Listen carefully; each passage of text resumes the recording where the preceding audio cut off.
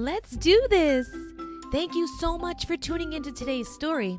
Don't forget to tell your grown-up to go check out the Ryers Readers Instagram for more fun content. Before we get into the story, do you want to know a fun fact? Did you know that there is a world's largest crayon? Can you guess what color it is? It's blue, and it's actually named Big Blue. The giant crayon was made from 123,000 leftover blue crayons collected from kids all over the world. Big Blue weighs 1,500 pounds, about the same as a cow, and it's 16 feet long. Pretty cool, huh? Okay, story time. Today, we are going to read I'm Not Just a Scribble by Diane Alber. This is a story about Scribble, whose lines would cross and wiggle. Tiny loops would start him small, bigger swirls would make him tall. He could be shades of green or baby blue, even crazy colors. He loved them too. Choosing bright colors made him feel free. You never knew which one he would be. Then, one day, Scribble took a short walk where he found a house and stopped to talk. "Hello," said Scribble. "It's such a great day. I thought I'd come over and we could all play." The house never saw anything like Scribble before, but he was curious enough and he wanted to find out more. So even though he was grumpy and didn't really want to play, he still managed to grunt, "What are you, anyway?" Scribble was confused and didn't know what to say. So he said to the house, "I'm a Scribble. Is that okay?" "It's not okay," said the house.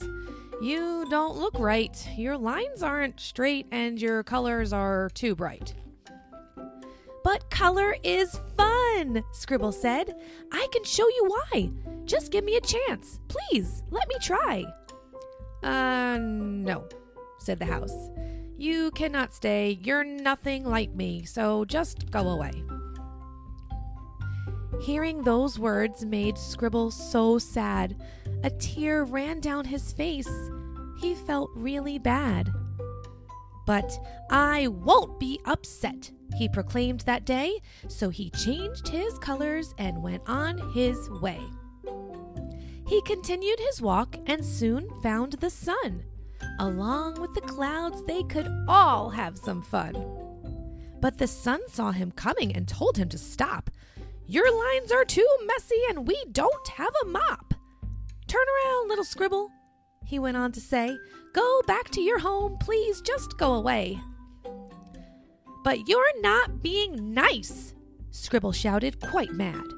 "The fact that I'm different doesn't make me so bad. My colors are special and my lines are just fine. If you'd give me a chance, we could all have a great time." Should we ask him to play? They huddled to discuss. It's fun with more friends. It's usually just us. And although they were worried this wouldn't work out, being mean to Scribble wasn't what they were about. Scribble was surprised at what he saw the next day. All the drawings were there and they wanted to play. Even Rainbow showed up and he never came by. He was standing right there near the sun in the sky. "We're so sorry," said the clouds as they held back their tears. "Please, come play," said the house. "We haven't had fun in years." "I forgive you," Scribble shouted as he did a happy dance. They were so grateful he gave them another chance.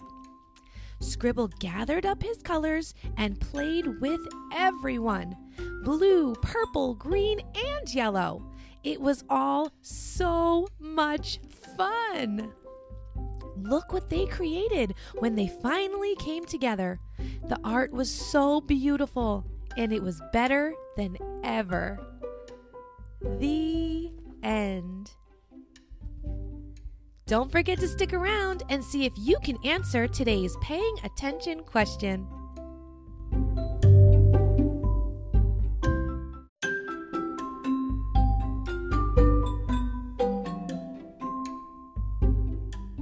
Before you go, do you think you could answer today's paying attention question? What was the first drawing Scribble came across on his walk?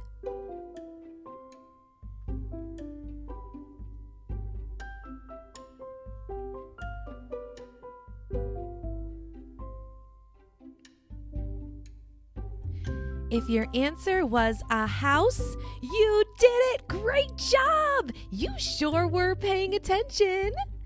I hope you enjoyed that story. I wonder what we're going to read next.